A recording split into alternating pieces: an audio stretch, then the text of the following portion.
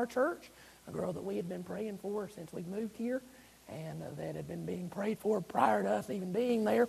The Lord saw fit to save her, and she testified to the church as well as to us personally that she didn't understand why the Lord would love her, but that she loved Jesus so much and wanted to live her life for His glory. And I say that to say this: when God saves a sinner, He changes their heart. And where there was once no love toward God, there is now.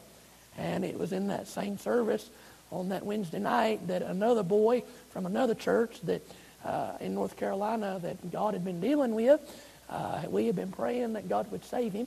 And the Lord saw fit to save him. There was a preacher there that tried to counsel with him some. And when he tried to counsel with him, the boy looked at him and said, "I don't need nothing. God's done saved me."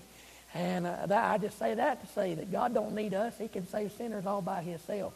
And we rejoice in what God is doing in our church and even here and around the world. That I heard it said recently that the Church of the Living God isn't on the defense, but it's on the offense this morning.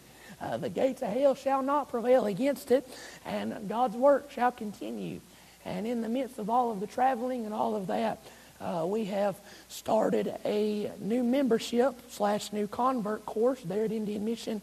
And the design of that is to, when somebody wants to join the church, or if God saves somebody in the church, and it's their desire that they be baptized by the church and then added, that we put them through this class. And what the class is designed to do is it is designed to explain very, very clearly what we believe as a church and where we stand on various issues. So that way there's no question that you know what you're getting when you get here. And we explain to them what we expect from them as members, and then vice versa, what we are offering them as a church and things like that. And I've had the privilege of teaching that, and Lord willing, tomorrow I'll be teaching it again, and then again on Tuesday with that young girl that the Lord saved there at camp. So we have been busy. We have been busy on the road as well as filling in other places as the Lord's given opportunity to do so. And so again, I appreciate your prayers for us, and I appreciate the opportunity again to be here. There are a few things on my heart that I would have you to pray about, some unspoken requests that the Lord knows about, and I covet your prayers about those things, that God would work in those situations and accomplish His will however He sees fit. It is good to see you this morning. I'm glad to be here. I'm glad to see some familiar faces. I'm even glad to see Brother Bob. Believe it or not, I look forward to seeing Brother Bob this morning. I shouldn't have done it. First thing I said to him when I saw him was, "You're still ugly." I should have been kinder to him, but I apologize. In front of everybody, I apologize. But it is good to be here this morning. I am going to go ahead and apologize to Brother Pablo. I'm going to try my best for Pablo to go slow. And if I don't, then you can wave at me or something, because I can see you this time. I know where you're at. So I'm going to try to be mindful of Brother Pablo this morning. I'm going to say this and then get into the message. I believe the Word of God should be preached line upon line and precept upon precept. Here, there a little, and here a little. And I am going to be honest with you, I'm going to break that rule this morning. I'm going to try my best in a timely manner to give you somewhat of an overview of the book of Philippians. Quickly, we're going to use chapter 1 as a springboard and go through just the highlights, don't get worried, of this book, and try to pull some thoughts out and be a help to you this morning. So if you will, find your place there in Philippians chapter 1. We will begin reading in verse 1. If you find your place, let's stand together as we read the Word of God. Allow you to stand in honor and reverence of the Word of God. Very familiar passage of Scripture to us, I'm sure, and if not, then hopefully by the end of the message this evening or this morning, you will be a little more accustomed to the book of Philippians, and maybe it'll whet your appetite. The Lord in recent days has really used the book of Philippians to encourage my own heart, and I'm going to try to be an encouragement to you this morning, all right? Philippians chapter 1 and verse 1, Paul and Timotheus, the servants of Jesus Christ, to all the saints in Christ Jesus, which are at Philippi, with the bishops and deacons. Grace be unto you and peace from God our Father and from the Lord Jesus Christ. I thank my God upon every remembrance of you, always in every prayer of mine, for you all, making request with joy, for your fellowship in the gospel from the first day until now. I'm interested this morning in verse number 6, where the Scripture says, being confident of this very thing, that he which hath begun a good work in you will perform it until the day of Jesus Christ. Amen. You can be seated this morning. Father, we thank you for this day, your goodness, your grace, and your mercy. We thank you for salvation. Thank you for the redemption that is found in Jesus Christ. And Father, we ask you this morning, Lord, as we deal with the Word of God, that you'd help me. Lord, forgive me where I fail you. Lord, forgive me of my sin. Fill me with thy Spirit. I pray that you can grant liberty and grant unction.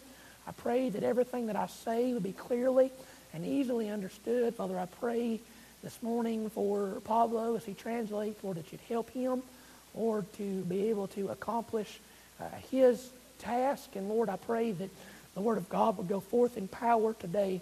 Lord, I pray that you would help us, help me, and help this church. And we'll thank you for it. In Jesus' name, amen. Again, Paul makes the statement in Philippians chapter 1 and verse number 6, being confident of this very thing, that he which hath begun a good work in you will perform it until the day of Jesus Christ. The idea of being confident is to convince or to rely upon. And the verse that we've read is really foundational to the book of Philippians. It is telling us very clearly that if God has begun a good work, that he will complete it. And so with that thought in mind, I want to preach to you on this thought. He's still working on me. He's still working on me. Now, the book of Philippians, it is a small book. It's only 4 chapters. You can read through it fairly quickly. One man described the book of Philippians as the Christian experience, that it details for us the highs and lows of the Christian walk or the Christian life, if you will. The book of Philippians is very practical. It is a book full of practical wisdom. It is a letter that is really an encouragement to those that are at Philippi, but don't misunderstand, there is a boat ton or a boatload, if you will, of doctrine that is packed into this book. But nonetheless, it is a very practical book.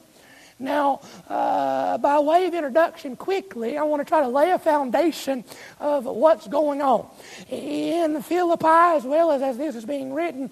Now, if you're familiar with history, I like history, so I'm going to give you some. The city of Philippi was named after the father of Alexander the Great. His name was, you never guessed it, Philip. It is said that the city of Philippi won the Roman Empire, that without the city of Philippi, there wouldn't be historically the Roman Empire. That it is said that the great attraction for the city of Philippi was the fact that in its mountains there were mines of gold and there were mines of silver. It is said that there was a gigantic road that connected Asia and Europe together. And at the dead center of that trade road was the city of Philippi.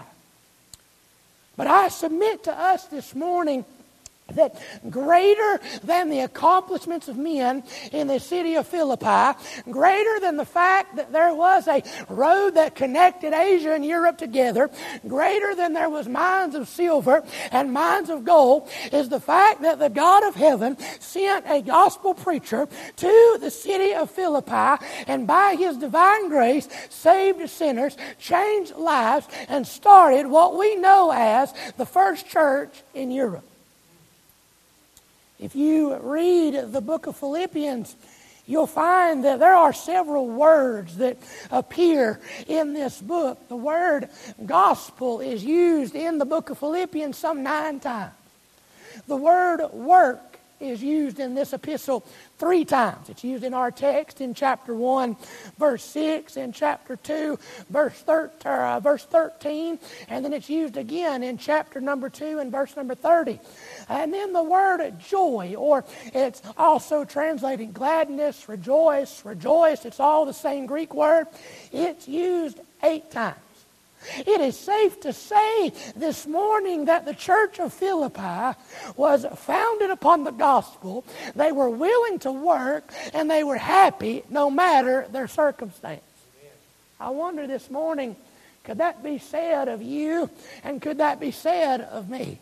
Could that be said of Maranatha Baptist Church? Could that be said of Indian Mission Baptist Church, where I go, that we are founded upon the gospel, willing to work, and happy no matter the circumstance? The text that we've read this morning, being confident of this very thing, that he which hath begun a good work in you will perform it until the day of Jesus Christ. It is foundational to the Christian life. It is a verse that tells us that if God has started something, that it will come to pass. That His work will go according to His plan and His purpose. I don't know about you, but that does my heart some good this morning, that if God has begun a work in my heart and in my life and in my ministry and in my marriage and in the church that I go to, that I don't have to worry about it. I don't have to fret over it, that it's not going to go to pot, for it's His work and it's His purpose and it will be accomplished. Could I put it to you plainly this morning that there is no power in earth, in heaven, or under the earth that will stop the plan and purpose of God Almighty? Amen. This morning. And if God has begun a good work, you can rest assured that that day will come where He will say complete, where He will say finished. Amen. Upon your life and upon mine. And so as we take that thought of He's still working on me, I don't know about you, but I ain't perfect yet. I sometimes think that I am, and then I look at my wife and she tells me, no, you ain't. But there will be a day where I will be perfect, where I will be like Him, as the Scripture says. That this mortality will put on immortality, and this corruption will put on incorruption, and we will have the mind of Christ, is what the Scripture says. Oh, but until then, it may not always seem like God is at work, but we can rest assured, if He's begun a good work, He will perform.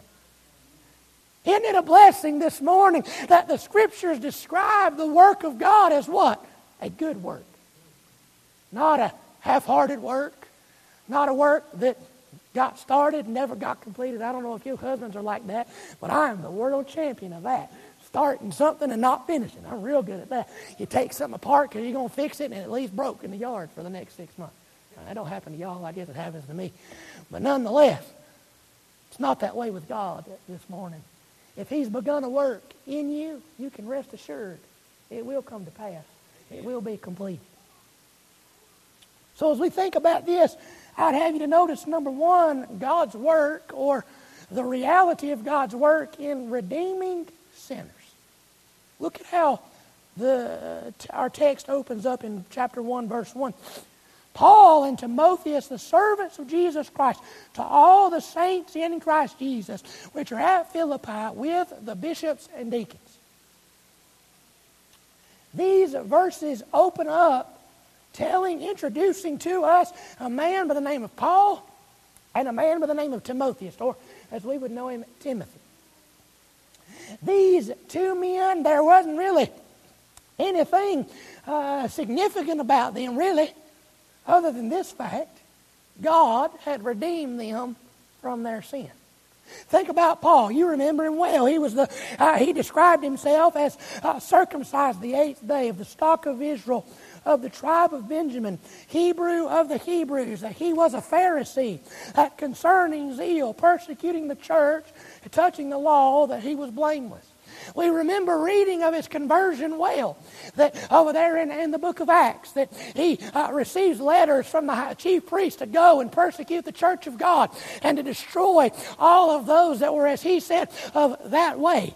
And he's going down the road in Damascus, going toward Damascus, riding along on his donkey, and the God of heaven showed up as bright as the noonday sun and knocked him off his donkey, and he's laid flat on the ground and says, "Who art thou, Lord?" And the Lord says, "I am Jesus whom thou persecutest." And he responds with, "Well, Lord, what wilt thou have me to do?" And we know from that time forward that the God of heaven changed his heart, changed his life. We often say that the Lord turns somebody's world upside down. I've been wrong about that. Really what he does is he turns somebody's world right side up. And that's exactly what he did in the life of the Apostle Paul, was he saved him and he changed him from the inside out. Oh, and then we are introduced to this man Timothy. Now, we don't know much about Timothy. Scriptures don't tell us much about him, really.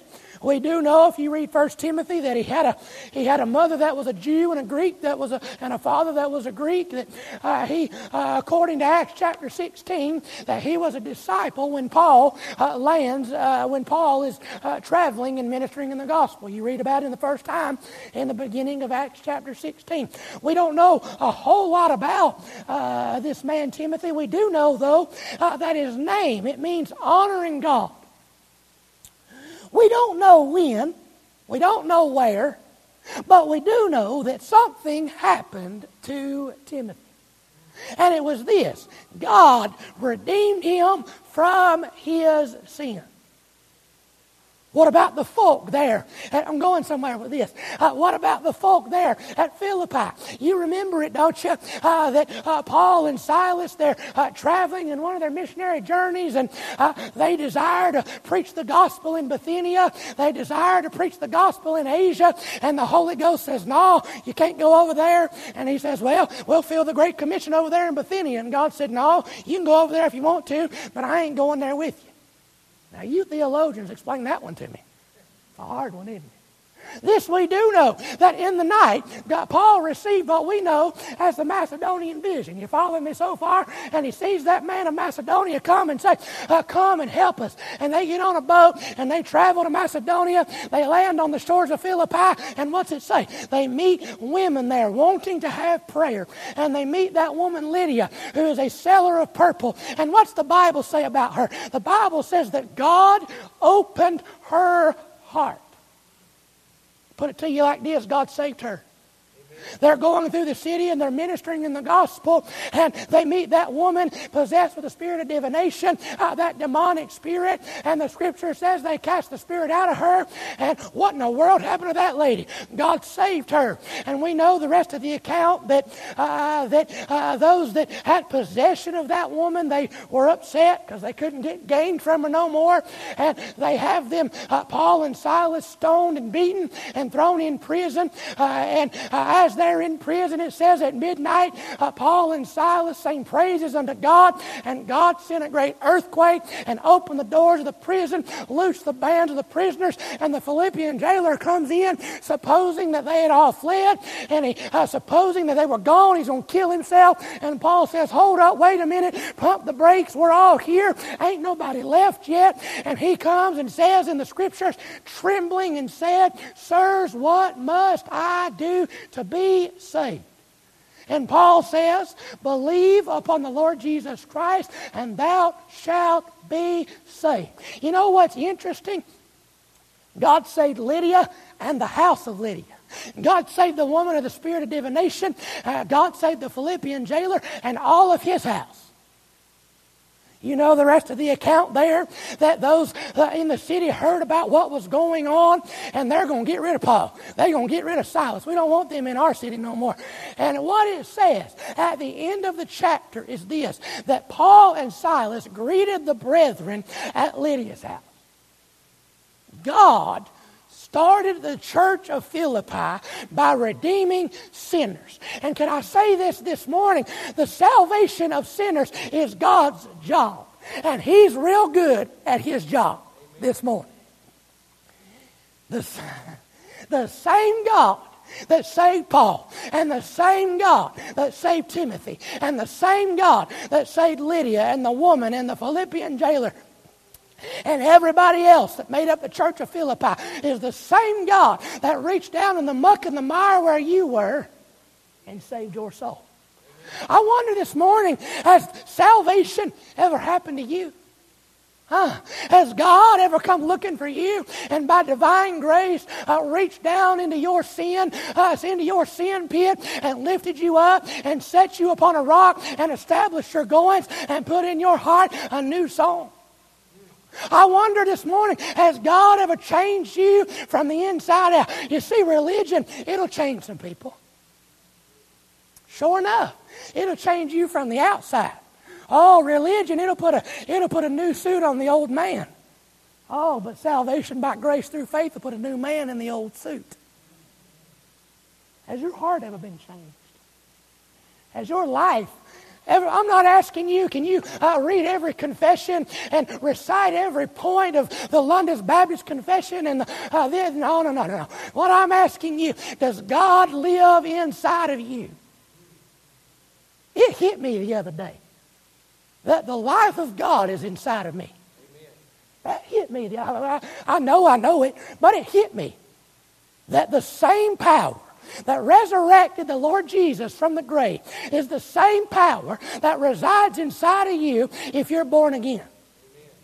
You say, hold on, wait a minute. I don't know about this being born again business. I don't know about this being saved business. Well, here's what Jesus said.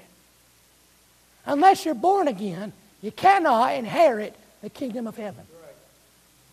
You must be born again. If you're not born again, the Scripture says you're lost. You are dead in your trespasses and your sins. That you are at enmity with God. That you are an enemy of God. You are on opposite sides with God. And that your sin, your rebellion against God, one day will be judged.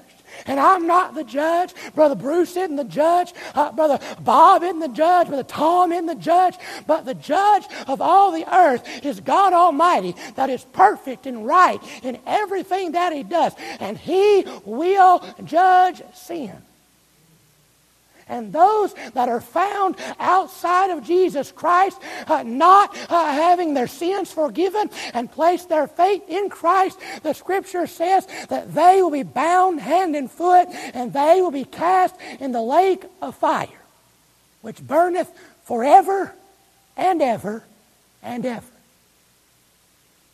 The Scripture says, it is appointed unto man once to die, but after this, the judgment. I've got really good news for you this morning. Though you may be an enemy of God, though you may be on opposing sides with God, God in His love and God in His mercy toward mankind sent Jesus Christ into the world for the sole purpose of saving sinners, of saving white sinners and black sinners and Hispanic sinners and tall sinners and short sinners and rich ones and poor ones and smart ones and unlearned ones. No matter where you are this morning and no matter what you've done, you've not gone so far and you've not done so much that the grace of God can't forgive your sin and change your heart and change your life like it did for Paul, like it did for Timothy, like it did for all of those in Philippi. Beloved, it was God that sought us. It was God that saved us. It was God that redeemed us from our sin. It was God that saved us and changed us from the inside out. We didn't have no part of that. No. It was all God from beginning to end. Jonah got a whole lot of stuff wrong, but he got it right when he said, salvation is of the Lord. Amen. It's God's good work in redeeming fallen sinners. He's real good at it this morning. And He can do that for you. Oh, if you'd see the exceeding sinfulness of your sin, that you are a sinner with no hope and no help and no ability to save yourself or change your own self, but that God, through Jesus Christ, can save you and change you for time and eternity. What must I do to be saved? Repent and believe. Turn from your sin and trust Jesus Christ, that He died upon the cross, not for just people in general, not for this one or that one, but that it was your sin, that it was your iniquity, that it was your rebellion that nailed Him to the cross, that He was buried in Joseph's tomb. But thank God that He resurrected the third day with life and liberty to all who believe. If He didn't resurrect, our faith's in vain, is what Paul said. There'd be no point in none of this. We could go home, close your Bible, and never open it again. There would be no point in none of this. If that tomb there in Jerusalem still has a man's body laying in it, then it's done. It's over with. He's no different than any other man or any other prophet that ever lived. But I've got good news this morning. You can go to Muhammad's tomb, there's a man there. You can go to Buddha's tomb, there's a man there. To whatever false god and false prophet you want to go to, they are still dead in the ground. But if you go to Joseph's tomb this morning, you are going to find that it is empty.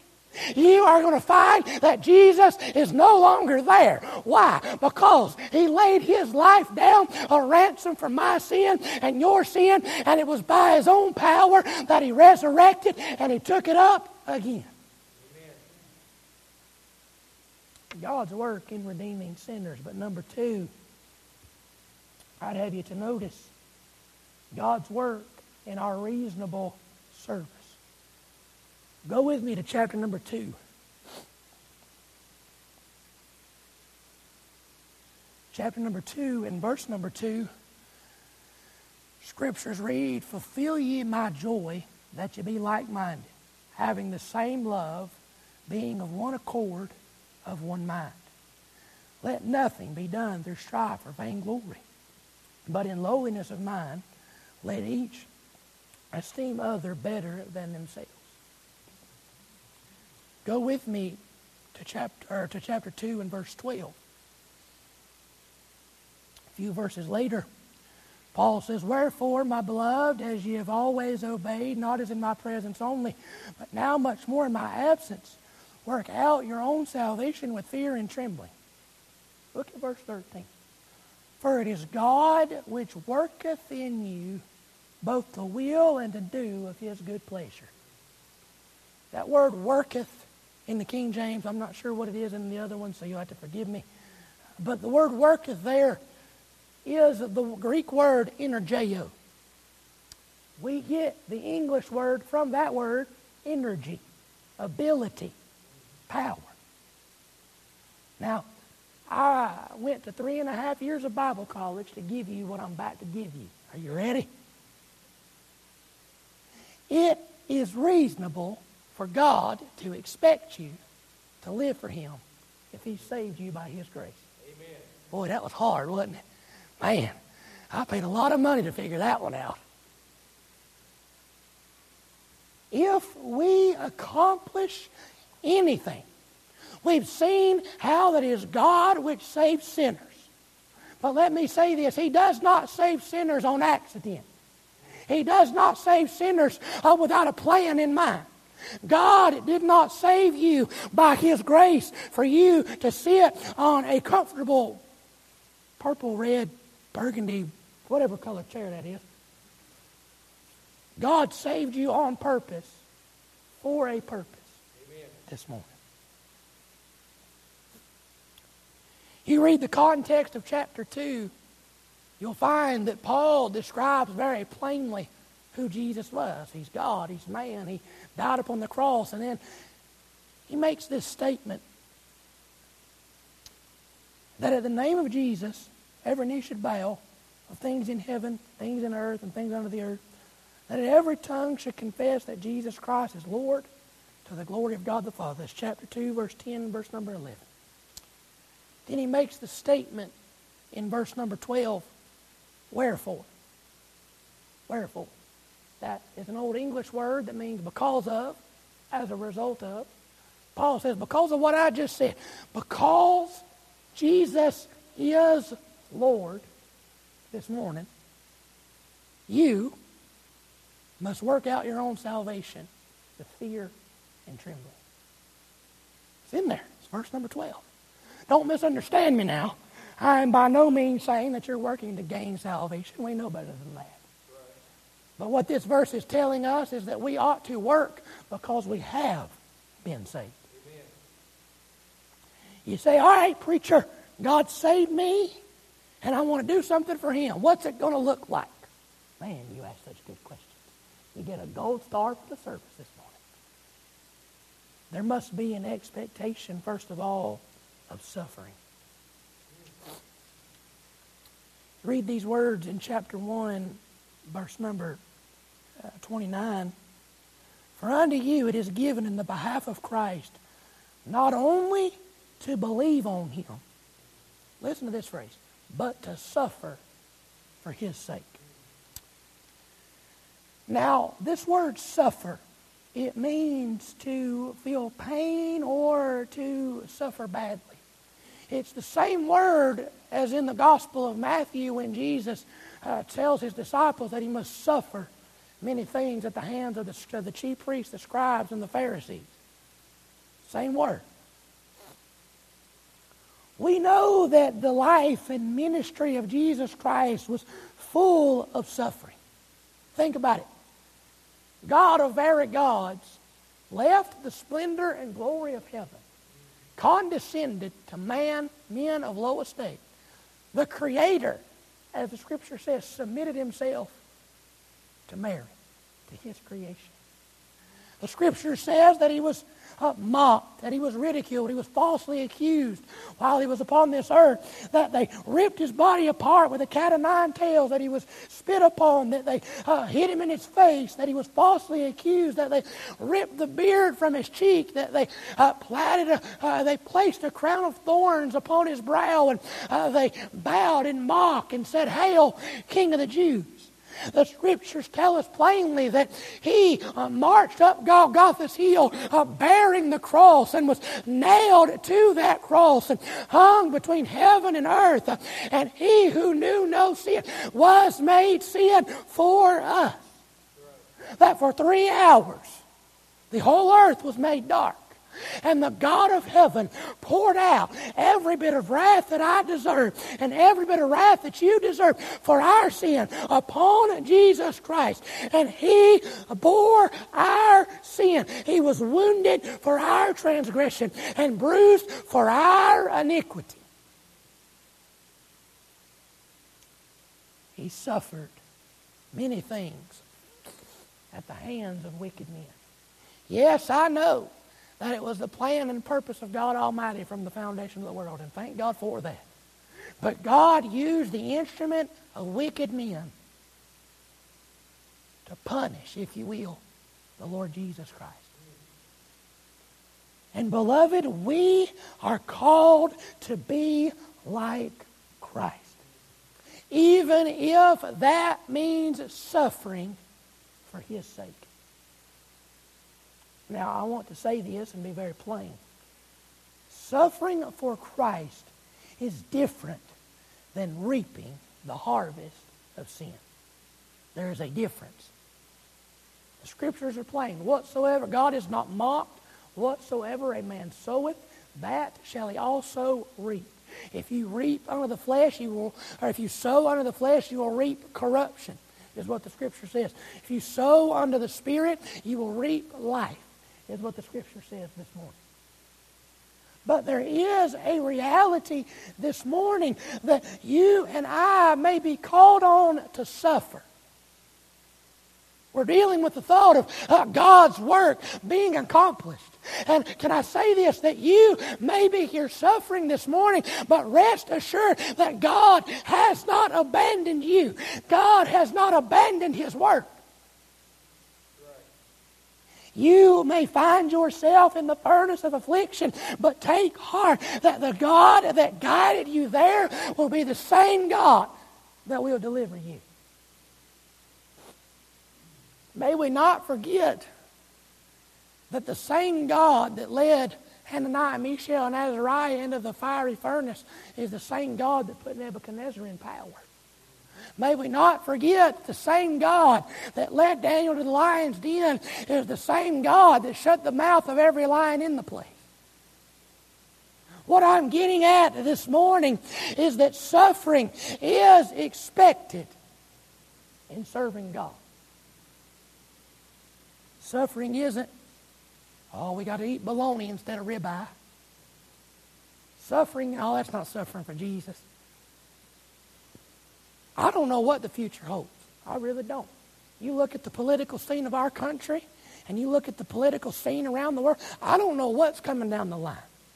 It very well may be that we're required to either deny our faith or die. I don't know. But this I do know. If God has begun a good work in you, He will perform it. Amen.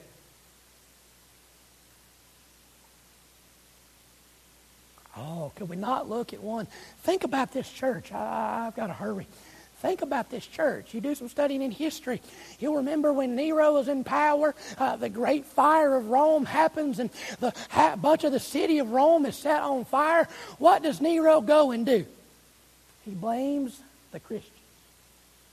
The scriptures, or history tells us that he took those believers of that day, he dipped them in tar, and he set them on fire and used them as candles in the street. Now, if the numbers are true, that happened somewhere around AD 64. If the numbers are true, Paul the Apostle wrote this letter in AD 62. The church of Philippi was on the planet when that persecution happened. This church knew what it was to suffer. But it was reasonable that they suffer. Oh, beloved, all of the suffering that we may endure for the cause of Christ will pale in comparison to what Jesus endured on our behalf. If you're going to serve God, there's going to be suffering. But then there also must be, number two, solidarity. Solidarity. You know as well as I do that this was a letter written to a church. Written to a body of believers. We've tried to establish that in the beginning. You might have missed it. That God saved Lydia, He saved the Philippian jailer, the woman possessed with the spirit of divination, and their families, and started the church of Philippi. Remember that was like 45 minutes ago? Remember that? It ain't been that long. That was a joke. Y'all can smile. It's all right. He writes to this church and makes this statement. Fulfill ye my joy. Be like-minded. Having the same love, being of one accord and of one mind. You have to ask and answer the question, what is the foundation of our faith and practice? The idea of solidarity, if I could put it to you in simple people terms, is that we're on the same page. Everybody understand that? We believe the same thing. We understand the same thing. We have the same goal and the same desire. We are living in a generation of division, are we not? I ain't talking about worldly division. I'm talking about in the church, among the people of God. We're worried about whether we should use the King James or not. We're worried about whether in the real conservative, quote unquote, Baptist, we're worried about if women can wear pants or not. Worried about if men can wear shorts or not. In the Southern Baptist, you're worried about if women can pastor. In case you missed that, in Anaheim, California, they spend all day trying to figure out if a woman can pastor. I just tell you the answer is no. Sorry. You can't be the husband of one wife. That was easy. That took me 2 seconds to figure out. We're living in a day of division, are we not? You worried about Southern Baptists, Independent Baptists, Missionary Baptists, and all the rest of it. We worried about what color the carpet is. Maybe that don't happen at y'all's church. I need to come to church here, evidently, because we got problems everywhere I ever been. We got kind of crazy problems. Worried about where we're going to spend this money, that money, what we're going to do here, what we're going to do there. I say that to say this. That's not how God's called us to live. He says be like-minded. That means to think or to judge the same. He says to be of the same love means to have the same affection or desire, to be in one accord. Man, you didn't know the disciples rolled around in a car, did you? They were all in one accord.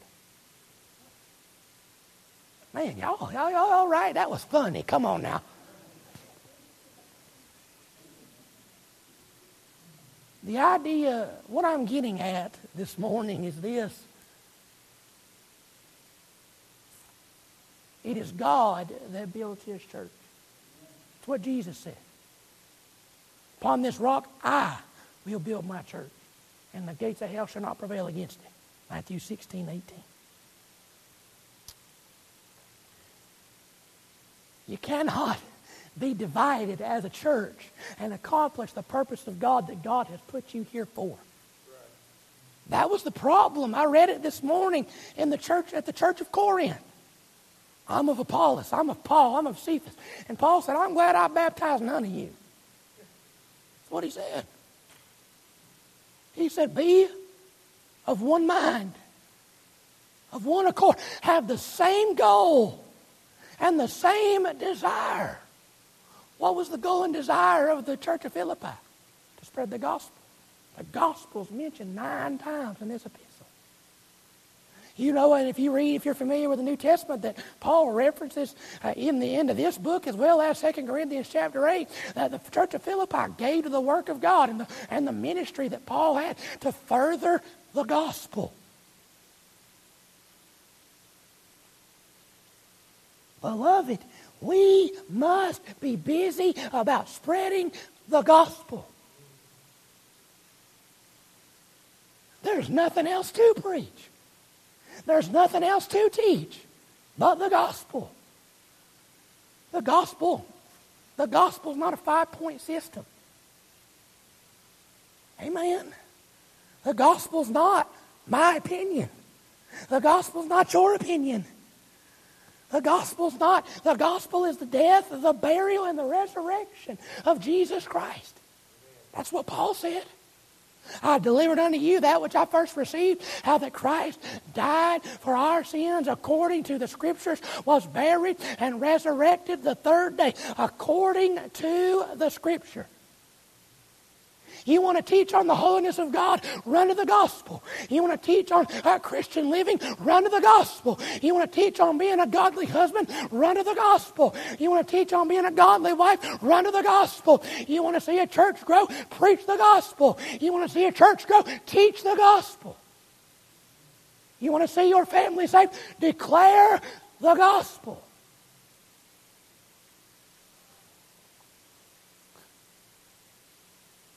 Christ and the gospel of Christ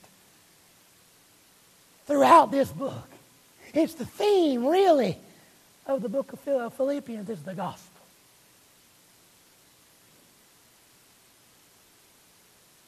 I wonder tonight or this morning, are you consumed with the gospel?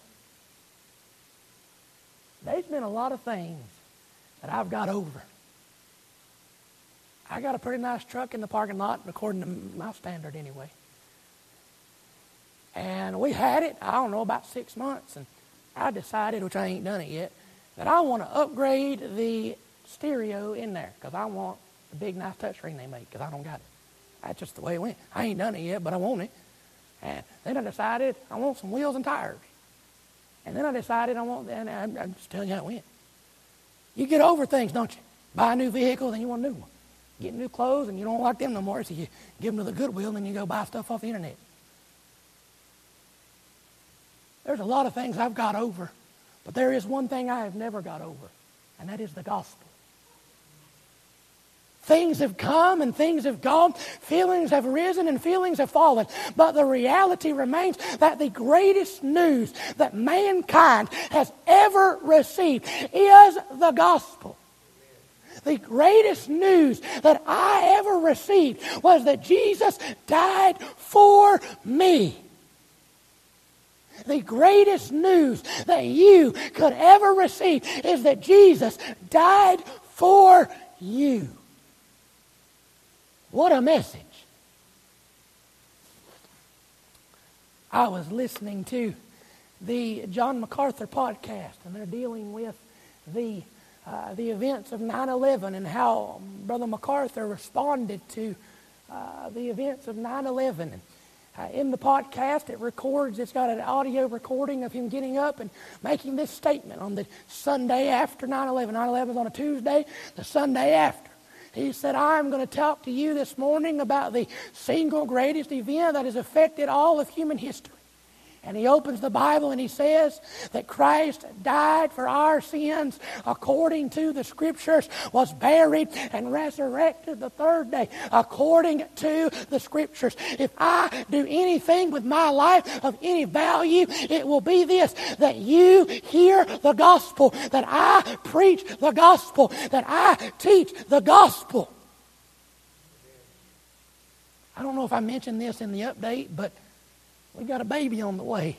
And the greatest responsibility that I've got, I don't think I mentioned that, so there's your surprise, is that I teach that baby the gospel. Amen. That my wife hears from my lips the gospel. That my dad, though his life's in a mess, that he hear the gospel. That my mom hear the gospel. That anybody and everybody that I come in contact with hears the gospel. I read the story of two brothers that were on their journey to preach. And they come to the crossroads where one's to go this way and one's to go that way. And the one looks at the other and he says, may the Lord shine upon you this day. And he responds and says, well, if not, may we speak well of him behind his back. Beloved, this morning we have the greatest responsibility in all of the world. Have you ever thought about that? That God has laid the responsibility at your feet to preach the gospel. You are an ambassador of Jesus Christ. We have been given, Paul says, be reconciled unto God. And I believe it's 2 Corinthians 5. And then he goes on to say, we have been given the ministry of reconciliation.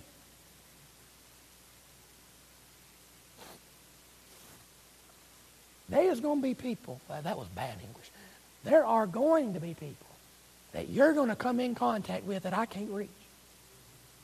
There is going to be people that I'm going to come in contact with that you can't reach. God has determined the end from the beginning. Amen? But He's also determined the means by which that end is to come to pass. I don't know how you feel about eschatology. I just tell you how I feel. I'm right and you're wrong. That was good, wasn't it? That was, man, y'all all right? That was funny too. I guess I'm that funny. Jesus makes this statement in Matthew 24 that the end would come when the gospel is preached to every nation. We know, you read the book of Revelation, there's going to be a people out of every nation, every kindred, every tribe, and every tongue, in unison bow and proclaim, worthy is the Lamb that was slain, forever and ever and ever and ever. How's that going to happen? Through the gospel. How are they going to hear the gospel? Through us, through me, and through you. God's work this morning is through the local church. I believe that. That is God's program, is the local church. If God is going to accomplish anything, He does it through the local church. God's good work in our service, but quickly, and I'm just going to hit this quickly. You say, how am I to accomplish all of this? It's God that redeems sinners, and yes, it's God that works in us and through us to accomplish His purpose. No doubt about that. How is all this going to come to pass? Chapter 4 and verse 19.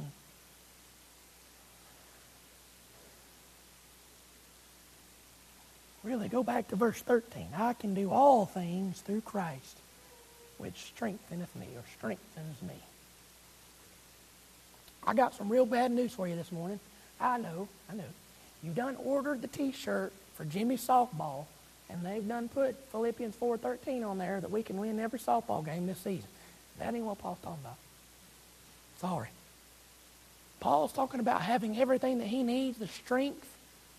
That Greek word there is the word, if I'm pronouncing it correctly, it is the Greek word dunamis. We find this word used, or a breakdown of this word in Acts chapter 1 and verse 8, where Jesus said, "But you shall receive power. After that the Holy Ghost will come upon you. You shall be witnesses unto me both in Jerusalem, Judea, Samaria, and unto the uttermost part of the earth." That word power, dunamis. Dunamis, same word. We get the English word from that word, dynamite. Paul says, "For I can do all things through Christ, which gives me a boatload of dynamite."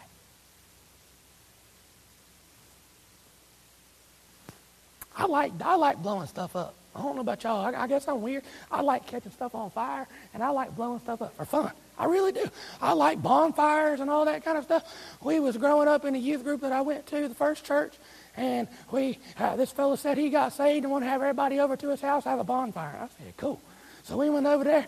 He had telephone poles and trees and limbs and all kind of craziness in this pile. And he had put tannerite throughout that thing and got a rifle and shot it, and it blew up and caught on fire, and we had a big old bonfire. That's how we made it. It was cool.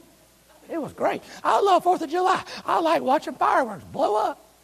I really do. It's cool to me for some reason. I guess I'm a pyrotechnic or whatever they call that. My grandpa, my stepmom's dad, I'm going somewhere with this illustration, I promise, said that when they would clear land back in the day, they would set off dynamite. They would blow trees over. He said when they went to make their well at their house, and it still works, they drilled a hole in the ground and stuck dynamite in it, and it blew up and blew the rock out of the way. We understand dynamite. We understand that if you set off dynamite, it's going to have an effect on everything around it. You following me? I wonder tonight, or this morning, have you been setting off any gospel bombs lately? You been blowing anything apart for Jesus? Is there a trail? If you turn around and look and say, "Oh, we know brother so-and-so been through here. Look at all that." I ain't saying you got to be crazy. You ought to be as wise as serpents and harmless as doves. I know that. I understand all that. But what I'm getting at is, if you're really living like Jesus wants you to live, there is going to be an effect not only upon you, but upon those around you. Amen. And if there is an effect, it's going to be God that does it in you this morning. Hey, He's still working on me. Is He still working on you? Amen. If He is working on you, I've got real good news. He's going to complete it. You say, "I know this has probably been scattered and you ain't never going to have me back again." That's okay. I mean, it'll be all right. How in the world did God use the church of Philippi in my life? I mean, this is a local church. These were real people, right? Let me give you this. Now follow me, all right? God starts the church of Philippi, the first church in Europe. The gospel goes forth from the first church in Europe, all throughout Europe.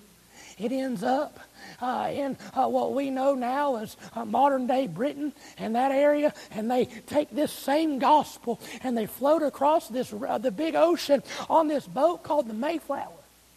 They end up in Plymouth Rock with a Bible in their hand and the same gospel that the church of Philippi held to.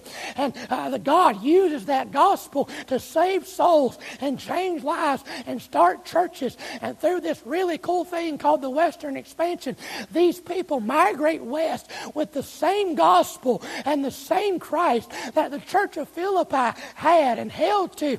And they start a church somewhere. And your great-great-great-great-granddaddy or grandmama heard the gospel, and it was passed down from generation to generation, and somebody somewhere gave you the gospel, and God granted you repentance, and God granted you faith in that same gospel. All as a result of God completing His work with the church of Philippi.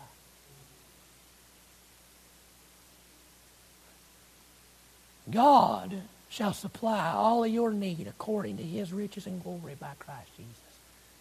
That don't mean you're going to have everything you want, but you will have everything you need to spend your days serving Jesus.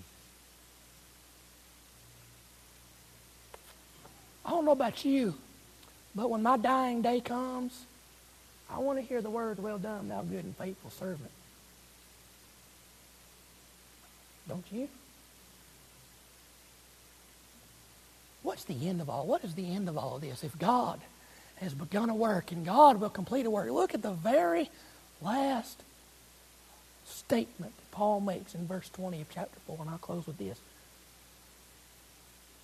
Now unto God and our Father be glory forever and ever. Amen. The end result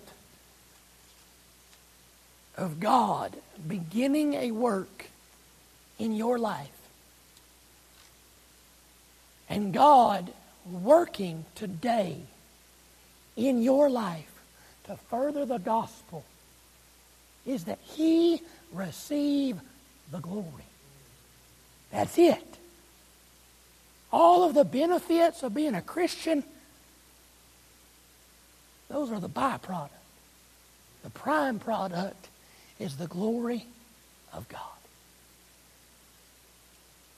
Paul said, He which hath begun a good work in you will perform it until the day of Jesus Christ. You may be in a season this morning where you don't see God. You may be like Esther, where God's name don't seem like it's mentioned nowhere in your life. But you can rest that if God's begun a work, it's going to be perfect because it's His word. I like the story in Jeremiah, I think it's Jeremiah 18, of the potter and the clay. The potter finds the clay and molds the clay and makes what the potter wants the clay to be. And there's times where the potter says, no, I don't want it like that, and he shatters the clay. This morning, if God has redeemed you from your sin and saved you, you're but clay in the potter's hand, and He is making you and molding you into what He wants you to be. And what He wants you to be is like Jesus. And there may be times where it seems like He takes your life and He shatters it into a million pieces. But I've got good news. The potter is well able to take the broken pieces and make again a new vessel. That we might be trophies of His grace and His goodness.